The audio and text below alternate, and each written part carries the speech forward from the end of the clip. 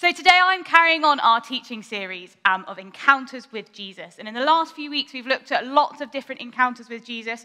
We've looked at encountering Zacchaeus up the tree, the woman at the well, Mary Magdalene at the tomb, Simon the Pharisee, the woman who washes Jesus' feet. And we're looking at what we can learn from how Jesus interacts with these people and in those situations. Now, our Bible reading today shows a slightly different encounter that we're going to be thinking about, which is Jesus' encounter with the devil. Now, I don't know what you immediately thought of when you heard this passage. Maybe it conjured up images of last week at Halloween with people wandering around with horns and a forked tail. Maybe it got you thinking about your deepest temptation and the resolutions you might be making in January, because we can only make big resolutions in January, right? Perhaps you've thought about the devil before in this passage, but you haven't really thought about it for a long time. Maybe you've done the Alpha course, and this reminds you of the session, How Can We Resist Evil, and the sort of fascinating conversations you have. Or quite probably, there are a few of you in here who are a bit confused by the idea of the devil appearing in the Bible, slightly nervous about where this talk might be going, and are checking out where the exits are. Whatever position you're in, I hope that today we can learn a little bit more about Jesus from his example and experience the kingdom of God in all its goodness and its fullness. So I'm going to spend about half of this talk talking about kind of the context of the passage and thinking about why it might have occurred, a little bit about suffering and evil. And then the second half, we're going to look at Jesus' response to all that. So I'm mainly going to be thinking about chapter 4, verses 1 to 11, which is the last bit of our reading. But I included in it the last bit of chapter 3, where Jesus was baptized. This appears in 3 out of the 4 Gospels, which are the accounts of Jesus' life, and that it always appears together. I think this shows us the significance of both of these events, but also how kind of one does lead to the other. In verse 16, we hear, as soon as Jesus was baptized, he went up out of the water. At that moment, heaven was opened, and he saw the Spirit of God descending like a dove and alighting on him. He had been anointed. This is his time. Jesus has been alive around 30 years, they think, at this point. We don't really know what he's been doing. But now he's been given the all clear, the license, the badge, the GPS tracker under his skin. No, wait, that's James Bond. But he's ready. He's ready to go, and his ministry has just begun. And then in verse 17, we get a declaration of who Jesus is. And a voice from heaven said, "This is my Son, whom I love. With him I am well pleased." Jesus is ready to go. It has been declared who he is, the Son of God. And before he has even done anything at all, he knows that in standing with God, he is loved and God is pleased with him. And then in chapter 4, verse 1, we get, "Then Jesus was led by the Spirit into the wilderness to be tempted by the devil." Then Jesus was led by the Spirit into the wilderness to be tempted by the devil. I don't know about you, but sometimes when I read sentences like that in the Bible, I paraphrase them in my head to make them sound a bit more simple, or I just ignore it altogether. And I think for a long time, I hadn't really read that verse properly. I kind of thought, yep, Jesus was baptized, and he just wandered off into the desert casually for a little bit of alone time, and bam, the devil was there because he caught him unaware, and he was on his own, and that's where he was. And we'll get to that devil bit in a minute, don't worry.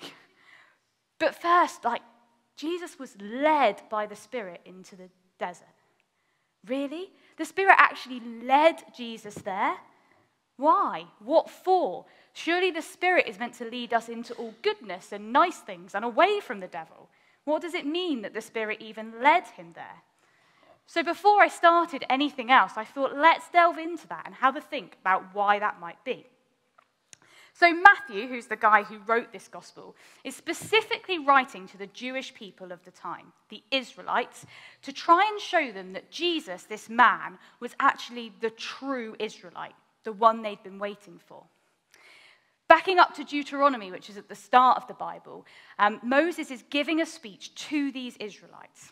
Moses was the guy who led them out of slavery in Egypt, think Prince of Egypt, and he was reminding them that God had said, "You are my chosen people," reminding them that he'd led them out of oppression, reminding them that he had led them through the wilderness, reminding them that he even gave them bread of heaven. I checked, we're not playing the Welsh at rugby for a good 16 weeks, so I can sing that one. But he also reminds them that despite all of that, they stopped trusting God and made an idol out of gold as a calf.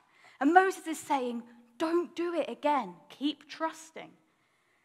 Now, sorry if you haven't read from Joshua through to Matthew, but spoiler alert, they do it again, and again, and again. But there are prophets that are continually prophesying, so messengers continually bringing messages from God, that someone else is coming. Someone who will be the true Israelite, the one that will not mess it up, the one that will do it right, the better and the truer one. Another spoiler, that person is Jesus. Even in that quote at his baptism, "This is my son, whom I love, with him I am well pleased," is taken from a mixture of Psalm 2 and Isaiah 42 verse 1, which is both in the Old Testament before Jesus was born. Matthew is trying to say, this is him. This is the one we've all been waiting for. So what does this have to do with why the Spirit led him into the desert? Well, some scholars think that it was testing to see if Jesus' call was true. Was he the true Israelite? Could he prove that he wasn't going to fail again like all the others? Some say it was preparation for his ultimate testing, when Jesus had to go to the cross to die and be raised again. Could he go through with it? Some are saying that the testing was to secure his relationship with the Father, like checking a parachute before you go on a jump, checking that his relationship was ready for ministry. Terence Donaldson says, Matthew therefore presents Jesus as one who in his experience recapitulates the story of Israel. Like Israel of old, Jesus has been called by God out of Egypt to a life of humble obedience. Like Israel, this calling was put to the test in the wilderness. The hope of the story is that unlike Israel, Jesus will remain faithful where Israel was disobedient. I wonder if any Israelites listening to this story would have realized that's what he was saying. It's also really important in this that we get to see that Jesus was human. We get to see Jesus encountering temptations and testings. They don't think this was a one-off experience for Jesus encountering the devil, but that this happened more than once, and that this is kind of an example of that. We are human, and so is he. The fact that Jesus faced human needs, like being hungry, and human temptations is so essential when we're thinking about us trusting in our relationship with him. In the letter to the Hebrews, which was written to the early church, it said, "For we do not have a high priest," that's Jesus, "who is unable to empathize with our weakness, but we have one who's been tempted in every way, just as we are. Yet he did not sin. Let us then approach God's throne of grace with confidence so that we may receive mercy and we may find grace to help us in time of need."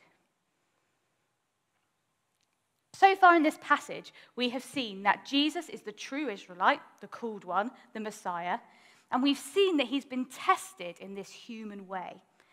But just before we look at what we can learn from Jesus, we will get there, I promise, we just need to have a little think about how the Spirit could lead him into something negative, and who this devil guy is. Now, I'm not sure if you can quite tell yet, or if it looks like I just ate one too many pies, but I'm 21 weeks pregnant. Thanks.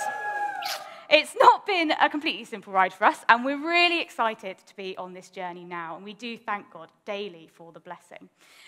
But you'd think growing a baby, being fruitful and multiplying, bringing new life into this world, would be right up the creator of the universe's street. He loves making new things, so surely I'm actually in God's blessing. Surely this is the moment where my life should be goodness and flourishing, and I'm the most righteous in his eyes. So why, on a holiday to the Mecca for all whiskey drinkers, the Isle of Isla, could I not have a dram? Why, when my husband Josh and his family went in the jacuzzi and the sauna at the weekend, did I have to sit on the side like a lemon? We've basically done all our holidays in one go. Why can I not open the fridge without feeling ravenous and nauseous all at the same time? And why can't I just have a nice glass of wine with a chunk of brie and a bit of Parma ham? I'm mocking to make a point. Growing a human is intense, and it doesn't matter about those restrictions. But my point is this. Sometimes in life, we think we're doing exactly the right thing. We've followed God's commands. We think we're doing what he'd like best. We are in his path for us. And yet things still seem tough or difficult. Suffering still happens. And then we get confused. And I think that's because we sit in this basic idea that good and righteous people get good and easy lives. And that bad or lazy people get difficult lives and suffering. That viewpoint exists in society and it exists in the church today. Perfect people like Jesus should have perfect and easy lives, right? And only when we mess up do we get temptation, suffering, and hardship. Because it has to be the result of what someone did, right? The best book in the Bible to help us understand this is the book of Job. This is a bit of wisdom literature written to help us think about the issue of why bad stuff happens to good people. Now, I won't spoil it, but it doesn't really have a conclusion, other than it's just not very simple. God did not make this universe so that good and righteous people get good things, and those who make mistakes get bad things, and that's their own fault. It's just not that easy. And if we have a simpler view of all of that, we can get very confused when we try and tackle the rest of the Bible. When we read the Spirit led Jesus into the wilderness to get tested, we can struggle because Jesus is perfect and is living in his calling. We've just seen that at the baptism. So why should he be getting anything but perfect righteousness thrown back at him? I don't know if you've had any experiences like that. Even tonight, for example, although I felt like this was exactly the right thing I should be speaking on, I felt super uneasy about it. Yesterday, I had a bit of a panic attack about it all, which doesn't really happen to me. And I felt like I was the worst speaker in the world, and everything I was going to speak on would be rubbish. Trusting the God of this complicated universe can be really confusing. Imagine if I left it there. Preach done. Bye, everyone. But don't worry, Jesus does have something to say on it, and he has been where we are today. He's been human in this complicated world too. And he has shown us some of his mechanisms for coping with what is being thrown at us. But just one last thing. This devil guy, what does he have to do with it? Suffering and evil is a really difficult topic. And if you want to go into a lot more detail about it, please get in touch with us and we'll recommend some reading or some listening to kind of get to grips a bit more with it. But in brief, you can get 4 kinds of views of evil. The first view is a denial of evil. Evil doesn't exist. There isn't really such thing as good or evil. It's just, this is it.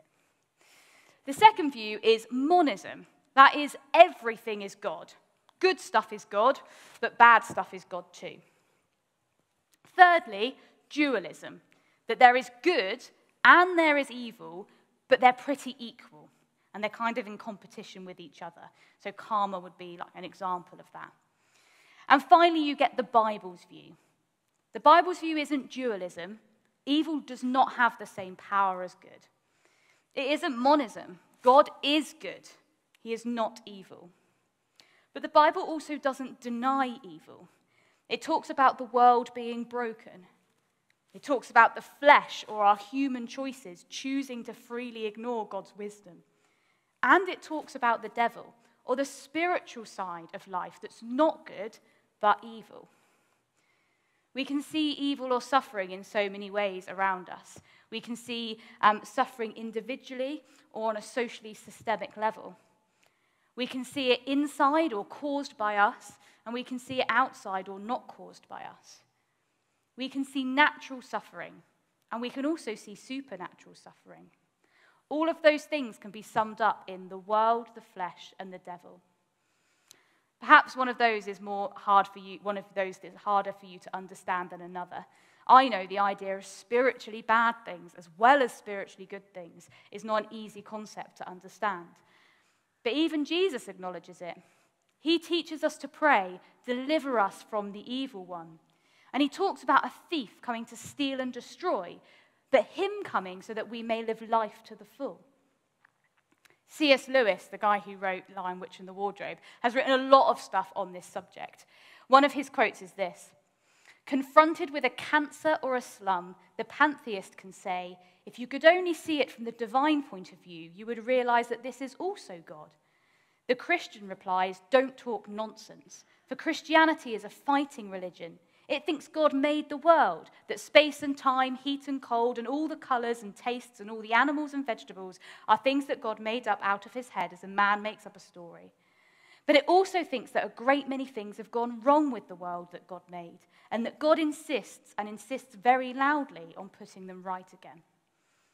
This isn't an equal battle. Jesus has won, and this world will be put right. But for now, the Bible teaches us we still live in a time where the world is broken. We still have the pull to live outside of God's wisdom, and there are still spiritual forces at play that aren't good. Now, to go into the detail about the differences between when the Bible uses devil, Satan, demons, fallen angels, it's probably for another time. So for now, I'm just going to use the term devil, which is what our passage uses, as a negative force. But like I say, if you are interested in this or want to know a little bit more, do get in touch. But for now, we are going to delve into Jesus' response to all of this and what he does when he encounters evil in the world. So we have seen that Jesus is solidly on the path of his calling as the Messiah, as he goes from his baptism into the desert. We have seen that Jesus, despite being perfect, doesn't get an easy ride, even if we're not quite sure why. And we've kind of thought about the fact that we live in that reality too. And we've acknowledged that there is suffering in this world, including negative spiritual forces at play. And we know that Jesus is human, like us, so we can learn from what he does. So what does he do when he's confronted with these three challenges? Let's have a look at each of them in turn. So the first one, starting in verse 2, it says, "After fasting 40 days and 40 nights, he was hungry. The tempter came to him and said, 'If you are the Son of God, tell these stones to become bread.'" What a challenge. I mean, if you've ever fasted or gone on any sort of diet, this seems like such the obvious test if you are hungry. But let's see what the devil is trying to do here. He's trying to get Jesus to doubt his beliefs and to see God through his hungry, middle-of-the-desert glasses. We're seeing him do what he tried to do as the snake in the Garden of Eden at the start of the Bible by saying, "Did God really say? If you are the Son of God, surely one rock turned into bread won't make a difference." I wonder what that's like for you. Whether it's the world, the flesh, or the devil, we can be tempted to doubt our beliefs all of the time. Surely just joining in with one bit of gossip at work won't hurt. They might even like me better. Surely God didn't mean actually to give that much money. I mean, I live in Bristol. Does he know how much housing costs these days? Surely one more drink won't hurt. I can't let people think Christians are boring. Surely God won't mind if I wait till tomorrow to stop watching those videos. Surely God didn't actually mean what he said when. The devil is also specifically attacking Jesus' identity as the Son of God just after he has been declared at his baptism.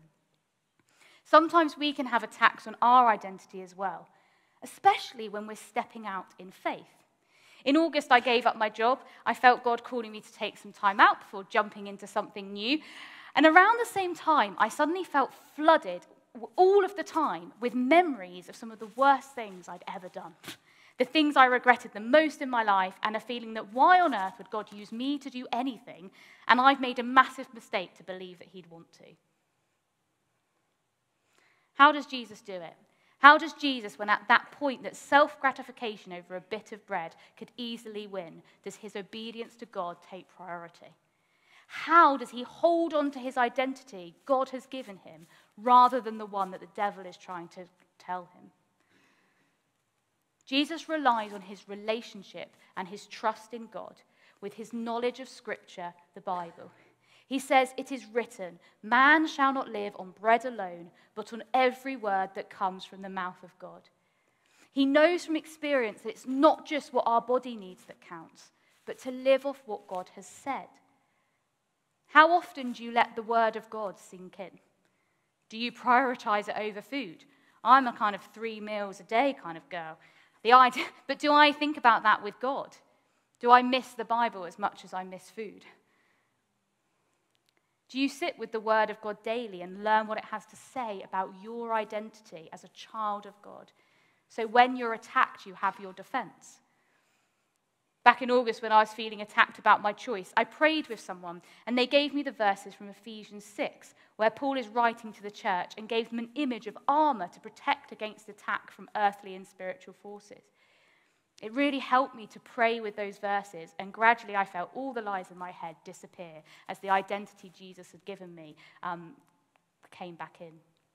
The Bible is beautiful, and I'd urge you to get to know its incredible message. Let's have a look at Jesus' second challenge. Verse 5 says, "Then the devil took him to the holy city and had him stand on the highest point of the temple. 'If you are the Son of God,' he said, 'throw yourself down. For it is written, he will command his angels concerning you, and they will lift you up in their hands so that you will not strike your foot against a stone.'" So in this test, which most people think is more of a vision than he actually got carried to a temple, the devil is being the tempter. He's using Jesus' own defense against him, the Bible, and asking him to test God's love and call. I don't know if you do this in normal relationships, testing whether the relationship is still there. Maybe in that first bit of dating where you purposely don't text them back just to check they'll text you again. Maybe it's a teenager who purposely pushes the boundaries just to check you'll still enforce them. Or a baby who cries just to check you'll come back. Our trust in relationship is reformed when we communicate. We don't need to test God's love. He loves us. He claims to be better than the best parent and loves us unconditionally. And Jesus knew this to be true. He quotes back, "It is also written, 'Do not put the Lord your God to the test.'" But it's not always easy to just blindly trust. But we can pray. Do you communicate your worries to God, or do you just test him to check he'll be faithful?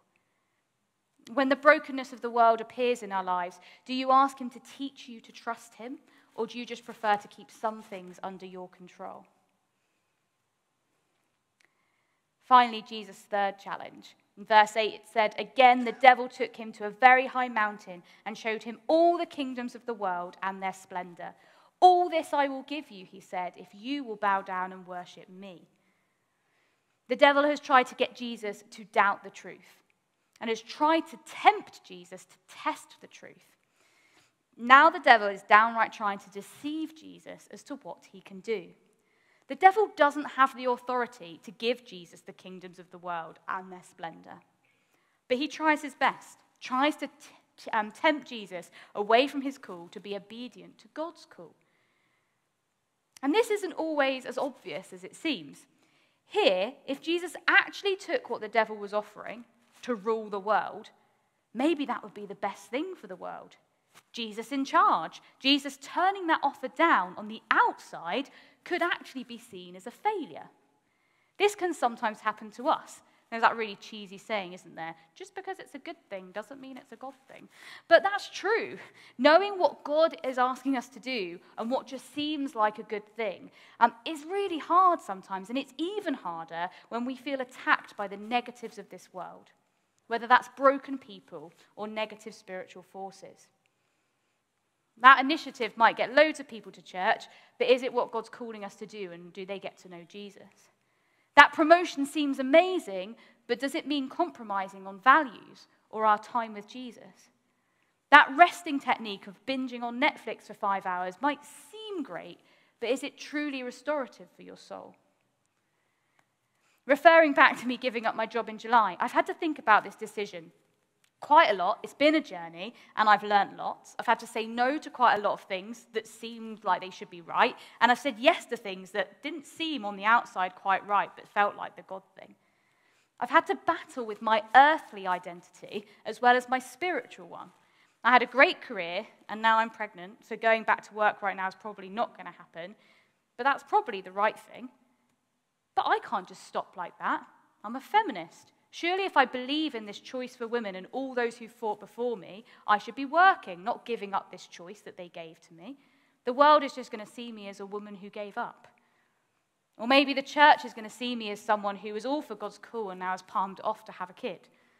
I can't let that happen. I've got to prove I'm still someone else. I know I've been guilty in the past of not understanding people's sacrifices and just assuming they've opted for the easy way. What if other people think that of me? On my midwife notes, my occupation is down as homemaker, as I didn't think the appointment time was long enough for them to write, waiting for God to tell me what to do, without being referred to another part of the hospital. I've nothing against being a homemaker as a thing, but for me, that makes me shudder. Just because from the outside, from the worldly perspective, it could look like I've made the wrong choice or an odd choice. And maybe like Jesus, if I'd chosen to do something else, it could have been better. I'm pretty confident I'm doing what God has asked me to do, even if that is I don't really know. When given this choice by the devil, Jesus says, "Away from me, Satan, for it is written, worship the Lord your God and serve him only." Jesus knew what this meant for him, what God had called him to do, and how he was to serve God. And he wasn't going to let any other offer sway him from that. I think this is because Jesus spent time in God's presence, getting to know him and getting to know God's call for him. Josh is going to be thinking a little bit more about that next week, so I won't spoil it now. But in each of these three tests, Jesus relied and rested on his relationship with the Father. It wasn't about knowing the rules and regs or just being able to quote the Bible or just sort of knowing what was best, but it was knowing what was important in their relationship, not having to test the trust he had with the Father and knowing what his call was from God. Jesus knew the scriptures. He clearly spoke to God about his feelings, and he also listened to hear what God was calling him to do. Against the evil of this world, our best defense is to trust in the truth and our relationship with God, deep in our heart. Tim Keller says, "Our heart is the source of our fundamental commitments, hopes, and trust, and from the heart flow our thinking, our feelings, and our actions. What the heart trusts, the mind justifies, the emotions desire, and the will carries out." Even if you think your mind thinks one thing, your heart can tell a different story when challenged or in heartache. So practice this walk with Jesus. We have seen today from this passage that just being good doesn't keep evil at bay. We've explored this idea that the world is broken and there are negative spiritual forces. And we've seen how Jesus used his deep and practiced relationship with God as a defense when they appeared. Remember, we're not in an ultimate battle to defeat evil. Jesus has already done that through his death and resurrection on the cross. Our success in this doesn't determine whether God loves us or not. We're not trying to prove anything to him. We have been adopted into his family through simple faith in him. Jesus' grace won that for us. But Jesus promises life to the full with him. Maybe you've never thought about the idea of faith and this life of fullness, not just being about that one-off decision, but about a continual act of living in relationship with Jesus, through his word, through prayer, and through trust in his call, through good times and bad. So I challenge you today, give it a go. It's not always easy, but it's incredibly amazing. And the wonderful thing is, we don't have to do this journey on our own. The Holy Spirit anointed Jesus at baptism. The Holy Spirit led him to the wilderness. And the Holy Spirit is constantly with him during ministry. It even says in verse 11 of our reading, "And then the devil left him and the angels came and attended him." Well, I definitely don't have time to go into angels today. Maybe save that for another one. But we all have this privilege to ask the Spirit to walk with us, to show us how to build that relationship with God, to become that solid foundation. And you can do that here tonight. We can ask the Spirit to fill us and to lead us in that relationship. And if we all take up this call to know our Bibles better, to communicate with Jesus more, and to practice trusting in what God has called us to do in the power of his Spirit, imagine how we could see the kingdom of God transform in the lives of those around the city. Why don't I pray? Jesus, thank you so much that even though this world is broken and there is evil and suffering around us, that you have defeated that you won that battle on the cross. And God, we pray as we walk this life with you, that you will Inspire us by your Spirit to know how we can trust in you more and lean on your understanding. And be filled with the Spirit to do that. Amen.